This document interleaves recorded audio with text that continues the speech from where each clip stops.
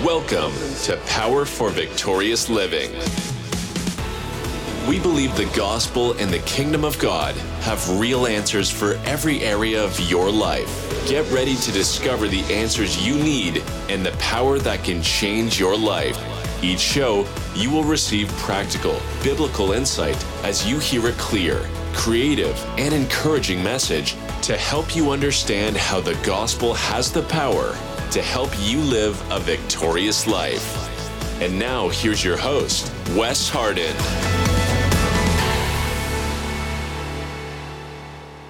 Hey, listen, I want to go ahead and get this thing kicked off, and we're in a faith series here that the Lord mentioned to me a couple weeks ago, and He said, teach on faith. And so it's a vital part of our walk with the Lord and stuff, but it's also something that's very misunderstood. And so I hope this blesses you to help you understand. Because here's the thing, we're going to talk about release your faith because things happen when you do. And so we started off talking about, how faith and grace, you have to understand the relationship between faith and grace in order for you to understand faith.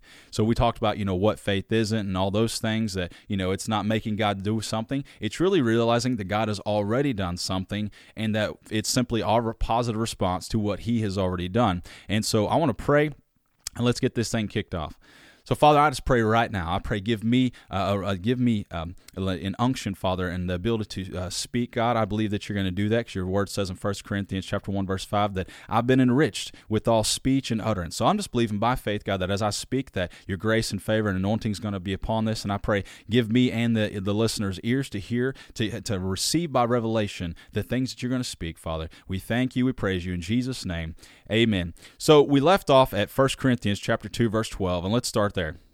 It says, now we have received not the spirit of the world, but the Spirit who is from God, that we might know the things that have been freely given to us by God. So here's the first key. You can't receive by faith something that grace hasn't already provided. So here's the thing. We need a revelation of what God has already given us by His Spirit, okay?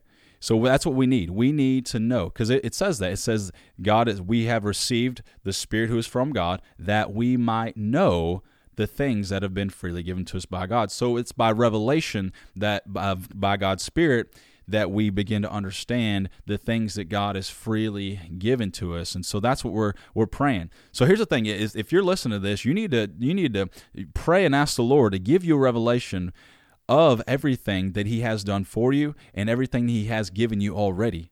And so that would be my prayer to you, and that's my continual prayers. Okay, Lord, if I'm not trying to get you to do something and that you've already done something for me, then give me a revelation. Quicken that to me, because it has to go beyond information to become revelation for it to really change your life. And so let's just pray real quick. You can pray with me, and we're going to pray and just believe the Lord to give us, as we're listening to this, even as I'm teaching, as you're listening, that the Lord will give us a revelation of everything that He has given us. So, Father, I just pray right now, just as I did, give us a revelation. Lord, your word says that you've blessed us with every spiritual blessing in the heavenly places, that your divine power has given us everything we need for life and godliness. And God, we just pray that you would give us a revelation of everything that you have already accomplished and finished in the work of Jesus. Give us an understanding of what you've done so that we can receive it by faith. We thank you, we praise you. In Jesus' name, amen. So, and that's also a prayer you could pray over and over and over.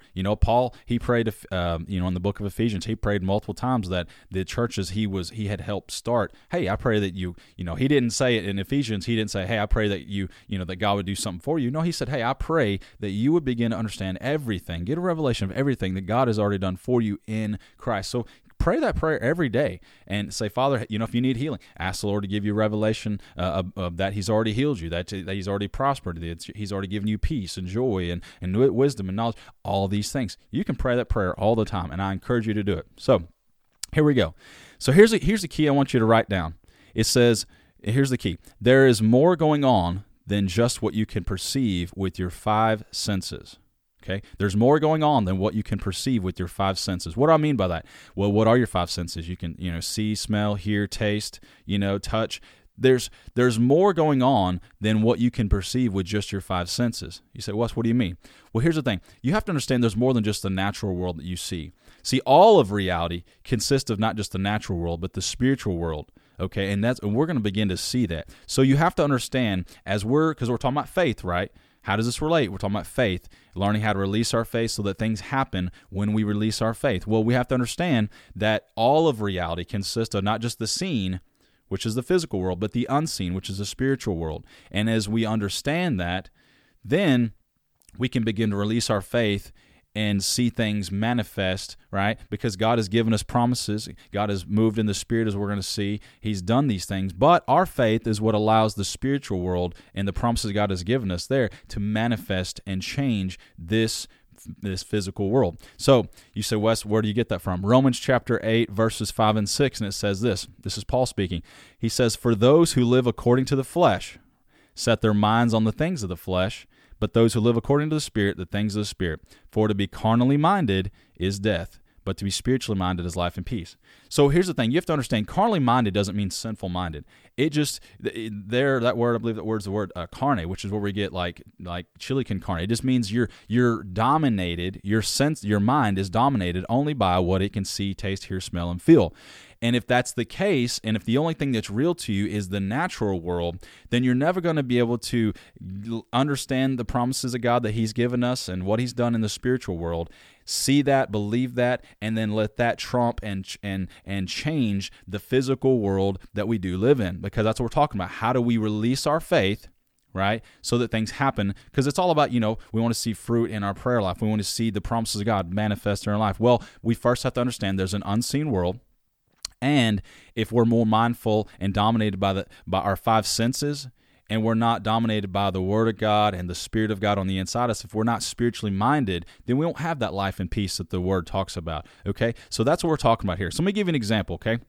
So, because we're talking about, things that you can't see, right? There's more going on than just what you can see with your five senses. See, even in the natural world, there's more, you can't perceive everything in the natural world. Let me give you an example, Wi-Fi, okay? Right, when you log into the router and stuff, there's a signal being transmitted from that Wi-Fi router to your phone, your computer, your tablet, all those things, but you can't see it. But just because you can't see it with your five senses doesn't mean that it doesn't exist and doesn't mean that it's not there, right? So we have to understand that just because I can't perceive something doesn't mean that it's not there and doesn't mean it doesn't exist. Let me give you another example. Your phone, your cell phone. Right? You can't see the signal that's being transmitted thousands of miles up to a satellite and being transmitted back down for you to receive a text or a phone call and all these things. So it's there, but just because you can't perceive it with your eyes, your ears, right? You can't touch it. Just because you can't see it or perceive it with your five senses doesn't mean it doesn't exist, right? That your little phone, when you look at it and you see at the top left or right, wherever your signal bar is, if it tells you have 3 bars, well, you act accordingly. And so then you make a phone call. If it says you have no bars, then guess what? You probably don't make a call. So you've already been trained really to learn how to walk by faith and what you can't see because you do it every day. Wi-Fi, your cell phone. See, here's the thing is that those things, even though you can't see them, you believe that they're there. And you act accordingly. Well, that's no different. That's exactly what faith does. Faith says, okay, Lord, there's an unseen world in the spirit world, and you have given me all these promises and all these things. And so then what I do is I say, I believe that, and I act accordingly. See, you've already been trained to do these things. You've already been trained to walk by faith. You do it every day with your cell phone, with your Wi-Fi, with all these other things. You can't see radiation, right? You can't see other things. There's stuff that you can't see a satellite signal, but because you understand and believe that, hey, just because I can't see it, it doesn't mean it's not there. Well, you act accordingly, and you're able to walk by faith even though you don't see it. So that's exactly what we're talking about. Just because you can't perceive it doesn't mean it's not there. So there's more going on than just what you can sense with your five senses, okay? So here's the thing. This is my next topic here, next segment. There is a spirit realm. There is a spirit realm, and that's what I'm talking about. All of reality, right, is more than, it's not just the physical world that you see. There's a spiritual reality, because Hebrews tells us that the unseen spiritual world actually is what birthed the seen natural world, okay? So, and that's what we're going to establish with you, okay, is that there is a spirit world, because we're talking about faith. How do we release our faith so that things happen when we do release our faith? Well, you've got to understand first, there's more than meets the eye. There's more than what you can hear. There's more than what you can touch, and that is the spirit realm. Okay, so here's the key. There is more than the physical realm. There's a spirit realm where God has already done his part. Okay? So God has already done his part. So we get this from John chapter 4, verse 24. It says, God is a spirit, and those who worship him must worship in spirit and truth. Okay, so God's a spirit. So we've already established, and I'm going to continue to establish, that there is a spirit realm. So God is a spirit. So if he's going to move, where is he going to move? He's going to move in the spirit realm. Well, we're going to begin to talk about that as well. Another witness in the Word that helps us establish this truth that there is a spirit realm is 1 Thessalonians chapter 5, verse 21. Paul says this, now may the God of peace himself sanctify you completely, and may your whole spirit, soul, and body be preserved blameless at the coming of our Lord Jesus Christ. So here's the thing. So he just explained that you're a three-part being. You are a spirit being, right? You have a mind, will, and emotions, and you live in a body. So the body's in the physical realm, your mind is the soulish realm, and then the spirit is the spirit realm. So you are existing simultaneously in multiple realms at the same time, but most people, they're only cognizant or aware of the fact that, you know, they only think that they're dwelling in the physical realm and maybe even the emotional soulish realm, but they never think that, hey, I'm a spirit being, and I'm also simultaneously dwelling in that. So here's the thing. There is a spirit realm, and we see this in these scriptures. God is a spirit. You at your core is a spirit. That's the part of you that gets born again when you get saved. All right. Now let's also go to 2 Kings chapter 6, verse 8 through 17. Okay. So we're going to go to 2 Kings chapter 6, because what we're establishing here is that there is a spirit realm. Okay. So we're going to do that. So we're going to go 2 Kings chapter 6, because we get everything from the Word of God. And what this is going to show us is that it's going to show us the reality or the realness of the spiritual realm. Okay, so I'm going to start in 2 Kings chapter 6, and it says this. It says, verse 8. It says, now the king of Assyria was making war against Israel, and he consulted with his servants, saying, my camp will be in such and such place. And the man of God sent to the king of Israel, saying, beware that you do not pass this place, for the Syrians are coming down there. So basically what it was is that there was an army against Israel, and whenever that other king would make strategies against the king of Israel, that the prophet, the man of God, would hear from the Lord and begin to reveal those strategies to the king of Israel. Okay, so that's what's going on here. So it says, verse 9, and the man of God sent to the king of Israel, saying, beware that you do not pass this place, for the Syrians are coming down there. Then the king of Israel sent someone to the place of which the man of God had told him. Thus he warned him, and he was watchful there, not just once or twice.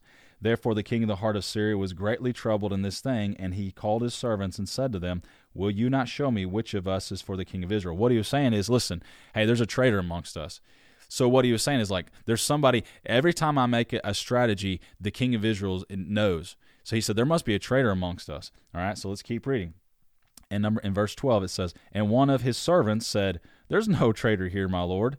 But Elisha the prophet who is in Israel tells the king of Israel the words that you speak in your bedchamber, your bedroom, right? So that's what he's saying.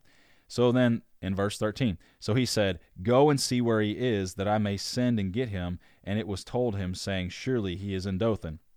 All right, so basically the king of Israel, his plans were getting spoiled by the man of God because God was speaking to him. The prophet was then telling Israel so that he didn't fall into those traps. So now he's sending out, right? So this king's probably irritated, right? So he's sending men out to go find Elisha.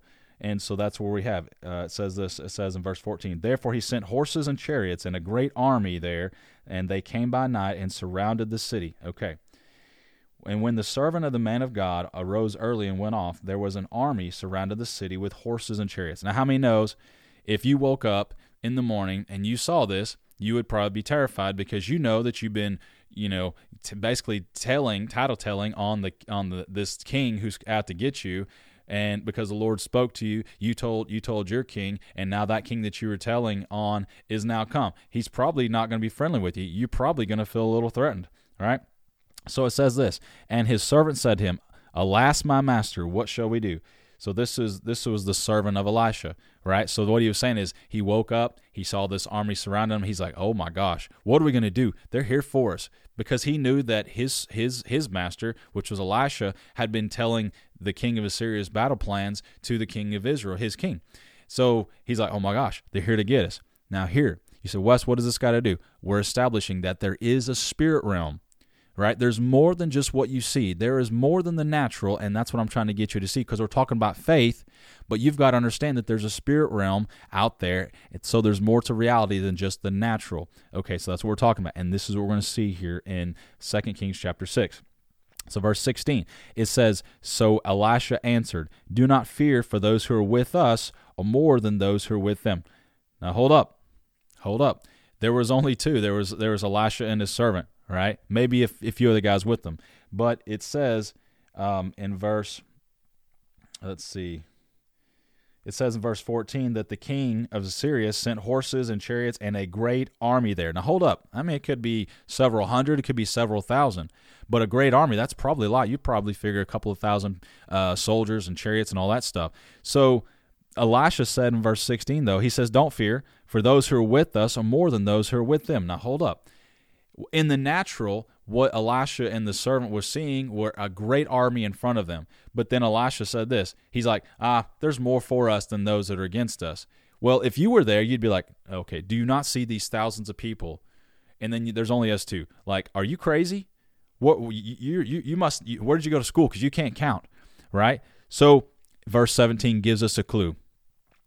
It says this, "And Elisha prayed and said, 'Lord, I pray open his eyes,'" talking about his servant. He says, "Lord, I pray open his eyes that he may see." Then the Lord opened the eyes of the young man, and he saw, and behold, the mountain was full of horses and chariots of fire all around Elisha. Okay, now hold up. This is what we're talking about here. I'm trying to get you to understand. You have to understand there is a spiritual world, and so there's more to there's more than what meets the eye. There's more than what you can hear, more than what you can taste, more than what you can smell, more than what you can touch. In other words, there is a spiritual world, and that's what we see here. Because that's the thing, is that what Elisha saw in the natural didn't match up. What the servant of Elisha saw in the natural didn't line up with what what Elisha was telling him was in the spirit. Okay? So here's the thing. Here's a key. You need to write this down. The physical realm does not accurately reflect what's true in the spirit realm. That's what we saw. Because it's in the natural, there was thousands of people, thousands of soldiers and stuff, and there was only two of Elisha and his servant. Okay, but Elisha said, "Nope, there's more for us than there are for them." So here's the key: the physical realm does not accurately reflect what's true in the spirit realm. So here's the thing, because we're talking about faith. Faith is simply describing what is true in the spirit, but hasn't yet manifested itself into the physical realm. I'm going to say that again. Faith is simply describing what is true in the spirit realm, but hasn't yet manifested into the physical realm. Well, that's what happened.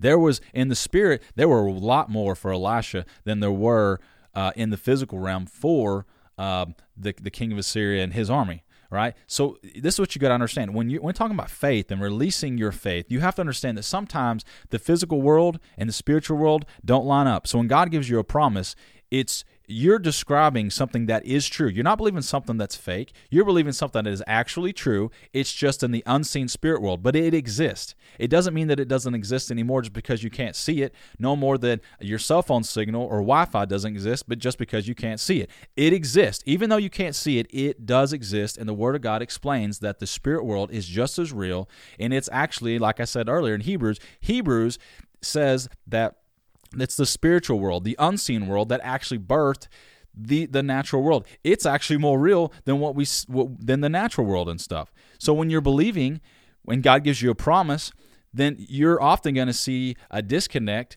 or it's not going to match up, because the physical world and the spiritual world are not going to they're not going to line up, in other words. So what do? Then you're going to have to be more focused on what the Word of God says, so you see what's in the spirit world by faith. It's there. It exists. Just like signal for your cell phone, just like Wi-Fi. It's there. It exists. But you've got to get in the Word to begin to see it by faith. It's there, but you got to see it by faith. You got to believe it by faith. And then as you see it by faith, you're describing what is true in the Spirit, but it just hasn't yet manifested in the physical realm. But it is, in fact, real. And it is real. Right? Hebrews also says that faith is the substance of things hoped for, the evidence of things not seen. It didn't say they didn't exist. It just says you can't see them. Well, how is that? You can't see them with your five senses, but they do exist. So it's the same thing there. So you've got to understand that there is a spiritual realm. So we've already established that here, and there's a couple other places I could go to help you see this, but we've only got so much time here in this one episode. So the next segment here, the next topic is, okay, we established that there is a spiritual realm because we're talking about faith. How do we release our faith so that things happen when we do release our faith? Well, we understand that there's an unseen realm and that is true, and we've got to focus on that, and that when we focus on that, it can then manifest in the physical realm. So here's the thing. Now we're talking about this. God moves in the spirit realm. So we established this, John 4:24, that God is a spirit. Okay, so God is a spirit. And so God, where does he move? He moves in the spirit realm. Just because you don't see God moving doesn't mean that he's not moving, okay? Just because you can't see the Wi-Fi signal doesn't mean it's not there. Just because you can't see your cell phone signal doesn't mean it's not there. It's moving, but you just can't see it. Okay, so God, where does he move? He's a spirit, so he's going to move in the spirit realm. Okay, so here's the thing. Let's go to Daniel chapter 9, and let's start there. So this is essentially, so Daniel, there had been a prophecy from Jeremiah concerning Israel's captivity, and so about 70 years, and so Daniel was seeking answers to that because it been past 70 years, and so he's like, well, okay, wait, Lord, you said we'd be that they've been captive for 70 years. Things weren't lining up with what God said, and what was in the natural wasn't lining up. So he was seeking the Lord about revelation of that. Come to find out, it wasn't just 70 weeks or whatever. It was actually talking about a much longer period, which we won't get into that and stuff. But so that's kind of the context here, is Daniel is seeking the Lord about a revelation from the Lord. So he starts this prayer, all right, because we're talking about God moves in the spirit world. So he starts this prayer in verse 3. So Daniel starts praying, okay, and then a few minutes later, and you can read these in verses 3 through verse 19 in Daniel chapter 9. You see that he's praying. So he spent several minutes in prayer, all right, and then it shows in verse 20 that Gabriel shows up. And it says this in verse 20.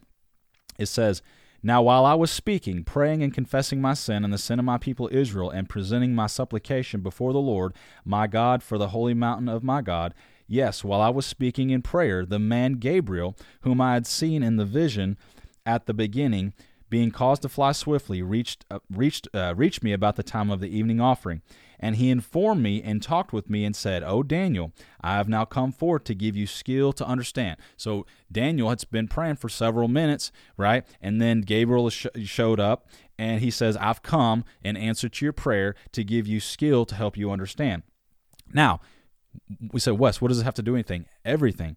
We're going to see that God, okay, we've established there's a spirit realm, okay? But God is a spirit, and he moves in the spirit realm, and just because just because you haven't seen him move doesn't mean that he hasn't moved, okay? And that's what we're going to see in verse 23. It says this, "At the beginning of your supplications, at the beginning of your prayer, the command went out." Now, hold up. If you read this prayer, it takes several minutes to get through. So Daniel had been praying for several minutes. Okay, and then Gabriel showed up. But Gabriel gives us clues that at the very beginning of his prayer, God sent out the command and answered his prayer. Okay? So at the beginning of your prayer, at the beginning of your supplications, the command from God went out, and I've come to tell you, for you are greatly beloved, therefore consider the matter and understand the vision. But here's the thing. There was a gap between whenever he started praying and then when the angel showed up with the answer, the manifestation. So because Gabriel says that as soon as you started praying, he says at the beginning of your prayer, he says God sent the command, and boom, it went out. In other words, God answered his prayer immediately. But Daniel didn't see the manifestation of that prayer immediately, and so it was a couple minutes later that he saw the manifestation. So this is what I want to show you. That, remember, we said that the spirit realm and the natural realm don't always line up. Well, here's the thing, is in the natural, right, Daniel didn't see a manifestation of God answering his prayer, but Gabriel gives us insight and says, immediately God answered your prayer. He moved in the spirit world. You didn't see it, but he moved instantly. Okay, so we see that. So now I want you to see this, all right? So notice that God moved in the spirit world at the very beginning of Daniel's prayers. Now we're going to see this again in Daniel chapter 10, starting with verse 2, because some people say, well, when I pray, God can just make it just manifest instantly. Well, God spoke He says at the beginning of your supplication, the command went out. But then Gabriel, it was several minutes later that Gabriel actually manifested. So when God speaks, it's not just boom instantaneously, because there can be a buffering, or there can be where the enemy tries to hinder things, and we're going to see that here in Daniel chapter 10. So Daniel, in chapter 9, he prays, and then, a couple minutes later, he sees the answer to his prayer. He's probably pretty excited about this. I mean, man, you pray, and then you get the answer to your prayer 3 minutes, 4 minutes, 5 minutes later. That would pretty much get you excited. Well, then you would think, man, his faith would be high, and the next time he prays, it's just going to manifest instantly, okay? But hold up. We're going to see something here in Daniel chapter 10, verse 2. And let's start. He says in Daniel chapter 10, verse 2, Daniel says, "In those days, I, Daniel, was mourning or praying and seeking the Lord for 3 full weeks." Okay? He was seeking the Lord for 3 full weeks. That's key. Now, let's skip down to verse 10, and it says, "Suddenly a hand touched me, which made me tremble on my knees and on the palms of my hands. And he said to me," talking about the angel, "and he said to me, Daniel, O Daniel, man greatly beloved, and understand the words that I speak to you, and stand upright, for I have now been sent to you." While he was speaking this word to me, I stood trembling. Verse 12, "Then the angel said to Daniel, Do not fear, Daniel, for from the first day that you set your heart to understand and to humble yourself before your God, your words were heard, and I have come because of your words." Hold up. So just like in chapter 10, this has been 3 weeks later. Daniel prays in chapter 9. He prays. It says that immediately the command went out. God answered him as soon as he prayed, but it didn't manifest until 3 minutes later, 3, 4, 5 minutes later, however long it took him to pray that prayer. So then in chapter 10, he's praying and seeking the Lord again. It's now 3 weeks, almost 3 weeks later, and an angel says this. Listen, from day one, this 21 days ago, day one, from the first day that you set your heart to that you set your heart to understand and you humble yourself before God, your words were heard, and I've come because of your words. Okay, so the command went out immediately. In other words, what I'm saying is there's a spirit world, and when God moves, he moves, and just because you don't see it doesn't mean that he didn't move. He moved, but you didn't see it. So just because you can't see it doesn't mean that nothing's happening. Okay, so from the first day that you set your heart, the angel said to Daniel, the first day, God heard your word immediately, and that's why Jesus said, everyone who asks receives. Well, here's the thing. The Bible doesn't lie. Jesus don't lie. He said, everyone who asks receives. Well, God answers your prayer immediately. But, as we're going to see here in verse 13, that the enemy comes to hinder. Okay? So it says in verse 13, he says, listen, verse 12 says, from the first day, and then it says, your words were heard. Verse 13, but the prince of the kingdom of Persia withstood me 21 days, and behold, Michael, one of the chief princes, came to help me, for I had been left alone there with the kings of Persia.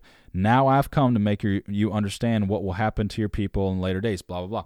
Okay, so, but we see an established principle that just because you can't see it doesn't mean that nothing's going on. God spoke immediately in both times. One, right? He answered Daniel's prayer immediately. But then in the ninth chapter, a couple minutes later, there was a manifestation. God answered him immediately, but the manifestation wasn't until 3 minutes later, 4 minutes, 5 minutes later. But God instantly answered his prayer, but there was a delay in the manifestation. Same thing in chapter 10. God answers his prayer immediately, but then it didn't manifest until 21 days later. Why? Because the enemy hindered him. Now, this is something you need to understand, is Daniel was an Old Testament saint. Right? The cross hadn't happened. The blood of Jesus hadn't been shed. And so that he wasn't forgiven, of transgressions and sins. He didn't have the authority that we do. Okay? So Daniel couldn't take authority over Satan. If this happens to us now, when you're praying, God instantly, everyone who asks receives. So as soon as you pray something according to the word, boom, God answers it immediately. But then the enemy tries to come and hinder. But Daniel, he was an Old Testament saint. So he had no authority over Satan. So all he could do is outlast him to see the manifestation. Me and you are different because now we have authority. Jesus has already defeated Satan, and so now when we're praying and believing for something, we pray according to the word. Boom. 1 John says that when we pray according to his word, we know that we hear him, and we know that we have those things that we've asked of him. Instantly, everyone who asks receives. If you pray according to the word, instantly God has already sent the command. He's already answered your prayer, but Satan comes to hinder. Now, here's the thing. You don't have to wait like Daniel.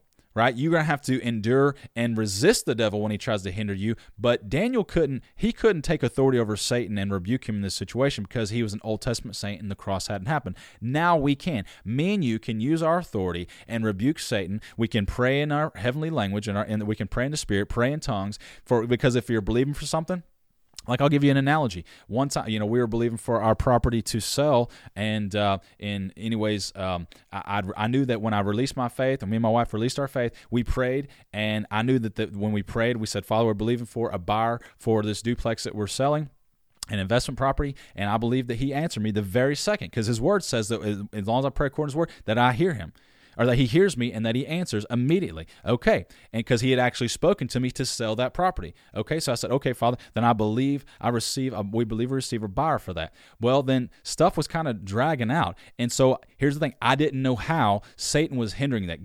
He was faithful immediately in that he spoke to somebody, right? He spoke to somebody immediately and put it on their, spoke to them about buying the property. But here's the thing, is God uses people to bless us. And if he can't hinder me, he's going to hinder the person that's trying to buy the property. So here's the thing.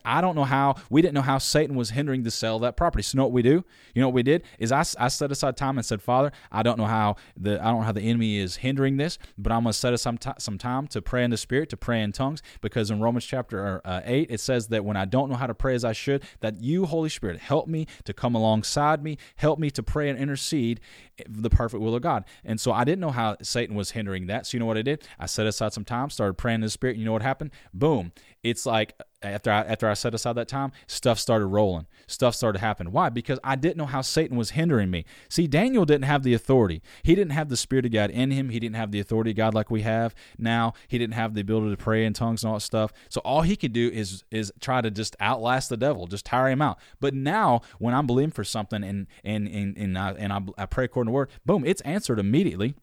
But here's the thing, is that Satan's going to try to come and hinder that. So what do? I use the authority that I have. I use the ability to pray in tongues like I have, so that I can then pray against, because I don't know how Satan's hindering me. You don't know how Satan's hindering you, but the Holy Spirit does. And that's the importance of praying in tongues. If you don't have the baptism of the Holy Spirit, you need that so much. You will live a defeated life until you have that. So you need to receive that. All right? You need to have that. You can look at in with Jesus. He was born with a perfect spirit, right? Then he got water baptized, and after he comes up out of the water, it says the Spirit of God descended upon him. That's all three things. We get born again, boom, we're on par with Jesus. Whenever we get saved, we're now on par with him. He got water baptized, then we need to get water baptized. He got Spirit baptized, then we need to get Spirit baptized. All right? So we need to follow his example, because this is how we're going to live an overcoming life. Okay. So then I started praying in the Spirit. Right? I wasn't in my notes. I just felt like I was a little tangent there, but you need that. You need that gifting, right? You can receive it. Jesus is the baptizer with the Holy Spirit. He baptizes you in the Holy Spirit, right? One of these days, I want to talk about the three baptisms, right? Because Hebrews says that, I think it's chapter 6, verse 2, I believe, talks about baptisms plural. Well, you get baptized into Christ, you get water baptized, and then Jesus then baptizes you in the Holy Spirit. The Holy Spirit baptizes you into Christ. You get water baptized by a disciple, and then Jesus baptizes you in the Holy Spirit, right? And we'll talk about that on a later episode and stuff. But you need that. So here's the thing: is we prayed, believed, God answered us immediately. But then we didn't know how Satan was hindering that person that God had spoken to buy our property. So what do? The Holy Spirit helps us with our weakness. What is that weakness? I don't know how to pray. I don't know what he's doing. The Holy Spirit does. So then I set aside time, prayed in the Spirit, boom, things got rolling, and that's what happened. So I want to draw a contrast between here is that you have authority that Daniel didn't have. He was an Old Testament saint. But what I do want you to see is we're talking about there's a spirit realm, right? And that then God moves in the spirit realm, and just because you don't see it doesn't mean that it doesn't exist, okay? So God moved immediately in both of these times, chapter 9 and chapter 10. Immediately, God answered his prayer, but Daniel didn't see it, right? So then Satan was trying to hinder him and stuff, and so now Daniel couldn't resist and rebuke Satan because he didn't have authority over him, but we do, and so now you can do that. So here's the thing: God moves in the Spirit. So here's the thing. Here's the key. Daniel was looking forward in faith to what Jesus would do. Today, as New Testament believers, we look back to what God has already done through Christ. See, Daniel was looking forward for God to do something. But now in the New Testament, we are looking back to everything that God has already accomplished and already done through Christ. So where Daniel was trying to get God to do something, we're not trying to do that. We're simply becoming aware of everything that God has already done for us in Christ. Jesus said, "It is finished." It wasn't just him getting nailed to the cross and stuff, and him dying wasn't just finished. No, the complete work of redemption of everything that God purchased for you in Christ was finished. That was for you to be born again, spirit filled, for you to have all your needs met with abundance and prosperity, for your body to be healed, for you to have peace and wisdom and joy and all these things. When Jesus said it's finished, God gave you everything in the spirit realm. He gave it to you through Christ. So this leads me to my next point. God has already moved. God has already moved. God is a spirit. We said that, John 4:24. So God is a spirit, and he moves in the spirit world. So here's the thing. We can't perceive with our five senses everything that God has given us already through Christ. You can't see that. No more than you can see a signal on your cell phone or see a Wi-Fi signal. You can't see everything that God has already in Christ done for you. It's a completed deal. It's a complete work. He's already done it, but you can't see it. But just because you can't see it doesn't mean that it's not there, doesn't mean that it's not real, just like Hebrews. All right, faith is the substance of things hoped for, the evidence of things not seen. It didn't say they don't exist. It just is saying that your five senses, your sight, your hearing, your tasting, your smelling, your feeling, can't perceive it, but it doesn't mean it doesn't exist, just like the signal for your phone doesn't exist. Just because you can't see it doesn't mean it's not there. Okay, so here's the thing. This is why we need the Holy Spirit. Like I said in 1 Corinthians chapter 2, verse 12, that he shows us and reveals to us everything God has already given us, right? This is why we need his Spirit, God's Spirit, to reveal to us that he's already moved and that he's already given it to us. See, here's the thing. God's already moved. God's already given you everything you need, and we're going to see that. He's already moved. He's already given you everything you need. But just because you can't see it doesn't mean that it's not there. All right? So Ephesians chapter 1, verse 3. Blessed be the God and Father. This is Paul speaking. All right, you need to read Ephesians. Go back and read Ephesians and see it's not Paul saying, "Hey, church, I pray that God does some stuff for you." No, it was him praying, "Father, I pray give them a revelation, everything you have already done." Stop begging God for him to do stuff. You need to begin to understand and realize, get the revelation of everything he's already done. And when you understand that, then your faith begins to work, and then faith and grace working together, you receive what he is by grace already provided. Okay, Ephesians chapter 1, verse 3. Paul says, "Blessed be the God and Father of our Lord Jesus Christ, who has blessed us with every spiritual blessing in the heavenly places." Hold up. It's a language of redemption, right? It's past tense. So he says, listen, man, God is so great. Bless his holy name. Why? Because he has blessed us with every spiritual blessing. See, God has already moved. If you need healing, he's already moved. You need prosperity, he's already moved. How? Through Jesus Christ. The crown of thorns on his head, the blood of Jesus that trickled down his brow, paid for your prosperity. The stripes on his back paid for your healing. Right? The chastisement of our peace was upon him, so now you have peace with God. You cannot just have the peace of God, or peace with God, but you can have the peace of God. See, God's already moved. He's already done everything that he's going to do for you. You've got to learn that, hey, just because you can't see it doesn't mean it's not there. It's there. And by faith, you learn to release your faith in the unseen promise of God that he has given you, and then you release your faith and say, "Father, I believe. Lord, I don't care what my body says. I am healed." And as you believe and hold fast and hold fast to that promise, then boom, that promise that's in the spirit world that God has given you now manifests and changes your natural physical world, and now your body changes. See, we change from the inside out. So that we change from the inside out. We're trying to change the outside. No, you need to get the Word of God in your mind. Your spirit's already got the Word of God in it. You've got resurrection power inside of you. See, we change from the inside out. You got to get your mind renewed to everything that God has deposited on the inside of you, and then you release everything that God has given you, right? He's given you wisdom, knowledge, peace, healing, resurrection power. He's given you all that stuff, but it's a transformation from the inside out. When you get saved, God deposited all that stuff on the inside of you, but then your mind, man, everything in your spirit has to flow through your mind, Ephesians chapter 4. And if your mind is not renewed to the Word of God, then everything that God has deposited in your born-again spirit can't manifest out. And then man, you're just left without the promises of God. So here, let's go to 2 Peter chapter 1, verses 3 and 4, and it's saying the same thing that Paul said.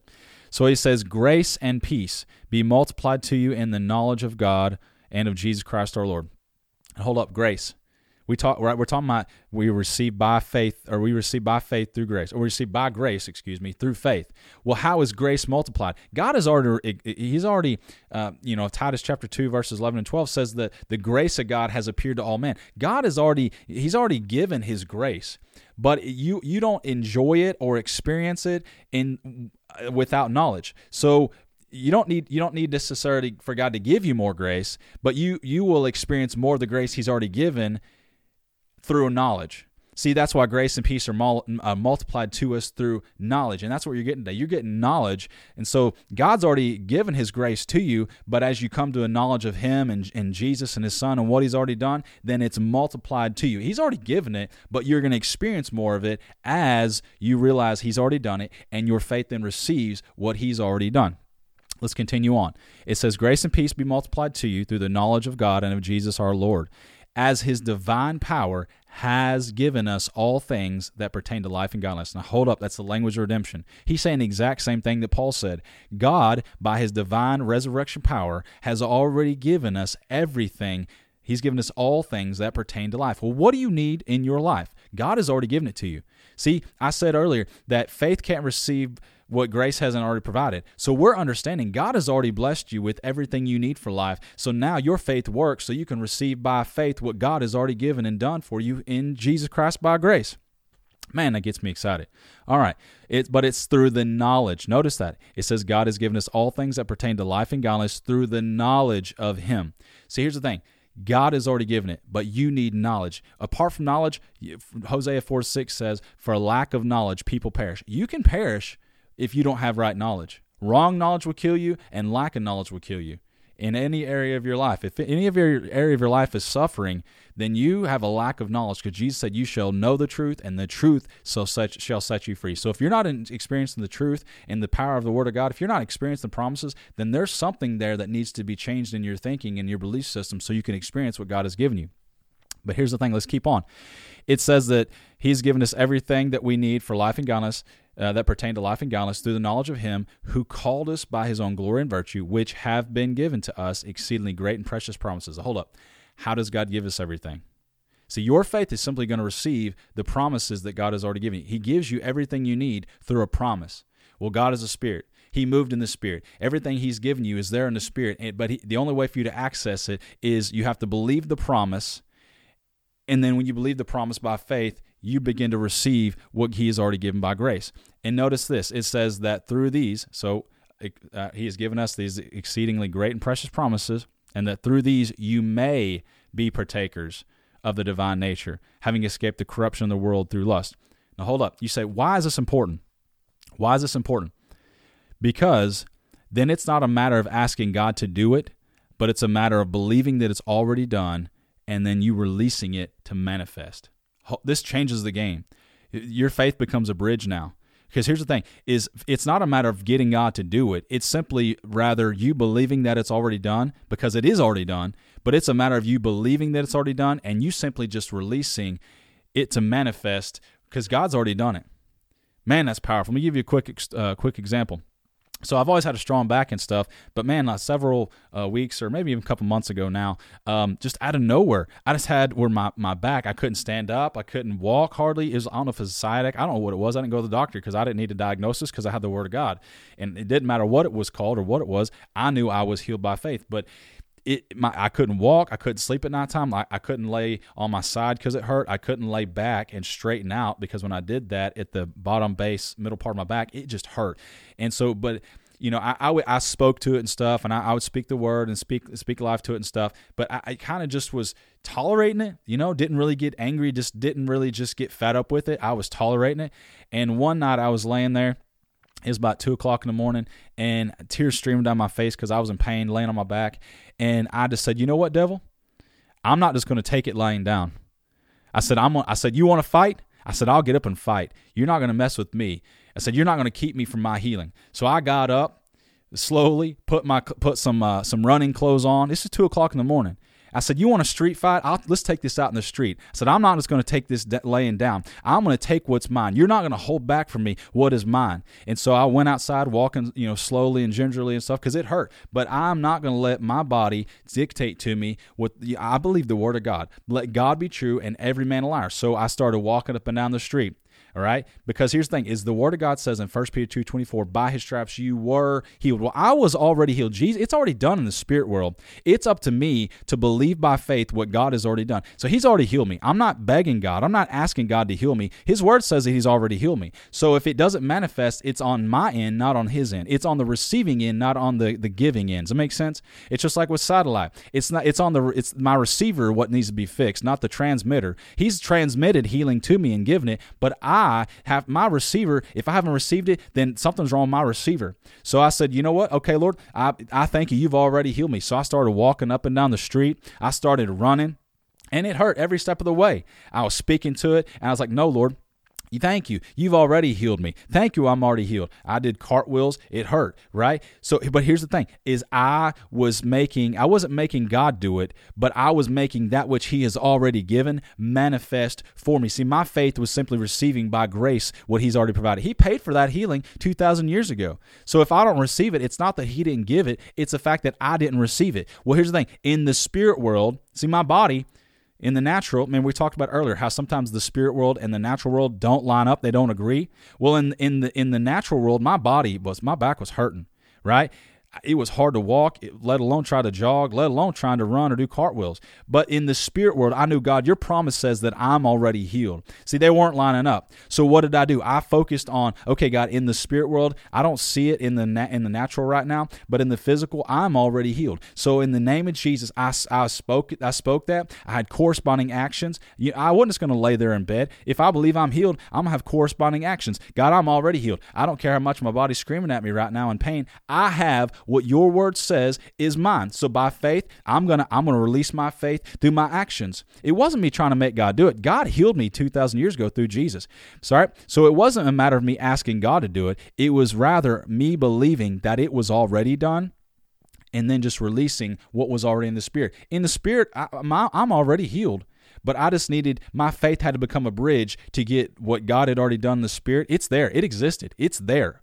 I wasn't describing something that wasn't real. I wasn't just off in la-la land. No, my healing is there in the spirit world. Just because I can't see it, remember, doesn't mean it's not there. And if he says I'm healed, I am healed. So then my faith begins to bridge. So then I started walking, running, moving. It still hurt. It didn't immediately go out that night, but I spent over an hour on the street that night praising God, worshiping, walking and stuff, and it got better. It didn't disappear right away, but that wasn't because God. That's because I, was still getting myself in a place of faith to receive it. But you know what? I kept that attitude that, Jesus said in Matthew chapter 11, verse 12, that from the time of John the Baptist up until now, the kingdom of heaven suffers violence, and the violent take it by force. See, God has already given it to you, but you got to take what God has already given you. But faith isn't making God do it. Faith is understanding God already healed me 2,000 years ago through Jesus, and I am not making him do anything. My faith is receiving actively and aggressively what he has already given me, and I'm not going to let anything deter me or keep me from that, right? So then I just kept that attitude of faith, and then boom, in the next couple of days, I stood on the ground, the word of God, and then now my back's completely healed and stuff. And that's how you can receive your healing. You just have to get fed up with the situation. Sometimes Christians aren't angry enough at the situation to want to change. You should get angry. You should be angry at being poor. You should be angry at sickness. You should be angry at disease, right? If God says the definition of righteousness is defined by God in Isaiah chapter 45, and the definition of righteousness is what God calls right. You need to, if whatever your situation is, you need to find out what God says is right about your situation. And I knew what his word says was right about my situation, that I'm healed, that I am blessed, that the lame shall leap like a deer, that a lame shall walk, that I am healed. I can jump and sing and dance before the Lord. Right? I knew his word told me what was right in my situation, and what was right, me being healed. It is not God's will and is not right for you to be sick or depressed or poor or broken or disgusted or distressed or all those things. It is not God's will. So, but you got to figure out, you got to get in the word and figure out and find out what God says is right about your situation. You got to get in the word. All right. Now here, let's move to the next segment. Faith is a bridge. You see, faith is simply a bridge that God's provision uses to cross out of the spirit realm into the physical realm. I'm going to say that again. Faith is simply the bridge that God's provision uses to cross out of the spirit realm into the physical realm. Now, let's go to 2 Peter chapter 1, verse 4, but I'm reading it in the NIV because I like the way they phrased it here. All right? It says, through these, he has given us his very great and precious promises so that through them you may participate. Hold up. See, here's the thing. You have to participate. The promises of God don't automatically come to pass in your life. You had to believe by faith that Jesus paid for your sins for you to get saved. It didn't automatically come to pass. Then if that's how the promise of God for salvation comes into your life, then that's how every promise is going to come to manifestation in your life. You have to choose to participate. It says, so that through these, talking about the promises, through the promises, you may participate. It's a choice. You know, some people teach wrong, and you hear wrong doctrine at churches and talk about how, you know, God's going to make you sick and God wants you broke and all this other stuff, and they are taught wrong, and then that destroys their life. Or they never choose. They may hear it at their church about, you know, well, it is God's will for me to be healed, and it is God's will for me to be abundantly prosperous. It is God's will for me to be an overcomer and all these other promises. But you have to participate. You have to willingly choose to participate in God's divine nature. And that's what it says. Through the promises, through them, so that you may participate in the divine nature. What is that? That's a resurrection power. Ephesians 3:20 says that to him who is able to do exceedingly abundantly above all that we ask or think, according to or in proportion to his power that is in operation within us. So here's the thing. God has put his power in you to work through you, his resurrection power, that divine power. But if you don't put that thing to work, it is going to sit there dormant and not do anything in your life. See, God has put resurrection power, Romans chapter 8, verse 18. Romans chapter 8, verse 11, this same power that raised Christ from the dead dwells on the inside of you, and he who raised Christ from the dead will quicken, cause to live, rejuvenate, revitalize your mortal body through his Spirit who dwells in you. See, God puts resurrection power in you, but you have to participate with the promises to activate the divine nature, the resurrection power that's in you. You have to participate with the promise. Just because the promise is there doesn't mean that it's going to manifest no more than if I write you $1 million check and it's good. If I write it for you and you never go and cash that thing, you didn't participate. It's not that I didn't give it to you. It's the fact that you didn't participate by faith and do your part. See, there's a God part and a man part. That's what we're talking about. In order for you to understand faith, you have to understand the relationship between faith and grace. See, faith isn't making God do something. Grace, by God's grace, he's already done everything you need, so your faith is simply receiving what he's already done. We talked about that in one of the previous episodes about it's like a gift. See, the gift is given, but it has to be received. All right? Man, that's powerful. So here's another key.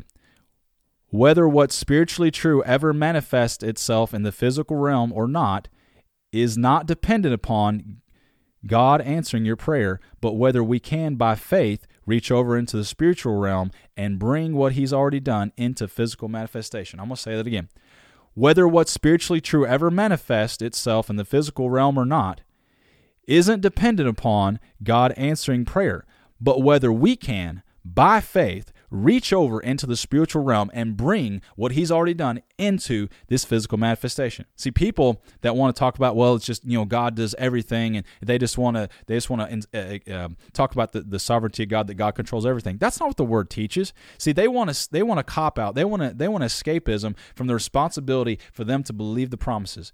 If somebody dies and goes to hell, it's not that God didn't provide a way for them to be saved. Whosoever shall believe can become saved. Right? In the book of John, Jesus talking about whosoever. He didn't come to condemn the world, but whosoever should believe should not perish but have everlasting life. Well, the promise is already given, but we have to choose to believe that promise, to experience and enjoy that promise. Well, here's the thing. If God didn't just save you, right, it wasn't just by grace. It wasn't just by faith. You didn't make God save you. He sent Jesus to die long before you were even born. So you didn't make him save you, right? But it's not just God's grace. You had to participate by faith. Because here's the thing, if it's just God's grace, the entire world will be saved, because Titus chapter 2, verse 11 and 12 says that the grace of God has appeared to all men. Well, if the grace of God has appeared to all men, then everybody be saved. But it's by grace through faith. So God has already provided a way for you to be healed, but you got to receive by faith. He's already provided a way for you to be saved. You got to receive by faith. He's already provided a way for you to be healed, but you got to receive it. Same thing for your prosperity. Any other promise, you have to participate in those promises. Let's move on. Hebrews chapter 4, verse 2. It says this, For indeed the gospel was preached to us as well as to them, but the word which they heard did not profit them, not being mixed with faith in those who heard it. You got to mix what you hear with faith. You got to mix your faith with what you're hearing now. So remember, it's by grace through faith. God doesn't do things without us, and we certainly can't do anything without him. God is the one who must provide something in the first place in the Spirit, right? See, God has already commanded your answer in the form of a promise in his word by grace, but it has to come from the spiritual world into the physical world by faith through your participation. I'm going to say it again. God is already, remember, just like Daniel, God has already answered. He's already moved. Now, he's already moved for us 2,000 years ago. So God has already commanded your answer in the form of a promise. He's already spoken. He's already answered your prayer even before you've asked it, because he's already answered and given you everything you need for life and godliness. God has already commanded your answer in the form of a promise, right? That's his grace. But it has to come from the spiritual world into the physical world by your faith through participation. You got to participate. Remember, faith simply receives what grace has already done. God, by grace, has already done everything. Faith isn't something we do to make God move. Faith is our positive response to what he's already done. Here's a key. Since God has already done it, faith is simple. It's not a struggle. Since God has already done it, faith is simple. It's not a struggle. We don't have to try to twist God's arm, right? Faith is simply all responding in a positive way to what God has already done. Now I'm going to close. Hebrews chapter 9, verse 16 says this, For where there is a testament, there must also of necessity be the death of a testator. For a testament is in force after men are dead, since it has no power at all while the testator lives. Now here's the thing. Let's look at two words, the word testament and the word testator. The word New Testament, right, in your Bible, it means new covenant or new will. All right, the word testament means a person's will. So the New Testament is God's will. The New Testament is God's will. Okay, so if you're wanting to know what God's will for your life is, you need to know. You need to get in the New Testament and find out, because the testament is God's will. That is a person's will. Now the testator is this, because it says that the testament is in force only after men are dead. So just like if somebody leaves you some money or leaves you an inheritance, it doesn't go into effect until after that person dies. Well, the will of God, that's the testament. That's what God says is yours. That's the will. It went into effect whenever Jesus died. That's what this is saying. So the testator is a person who has written and executed a last will right before they died, and the testament goes into effect at the time of their death. All right, so a testator is any person who makes a will. Well, that's what Jesus did. Jesus, when he died, that will of God went into effect. But you got to know, just like an inheritance, if somebody died and left you something, if you never go find out what legally belongs to you, that's on you. And it's not that it wasn't given; it's the fact that you didn't find out what was in it and take the time to go legally appropriate and take ownership of what God has already given you. So here's the key. Write this down. The will, or the testament, describes what has been left behind as an inheritance. It describes what has already been done. Man, that's powerful. Hey guys, well listen, that's all I have for you today. Thank you for listening to Power for Victorious Living. Make sure to subscribe wherever you get your podcasts and check out the website at powerforvictoriousliving.com. And remember, the gospel has the power to help you live a victorious life.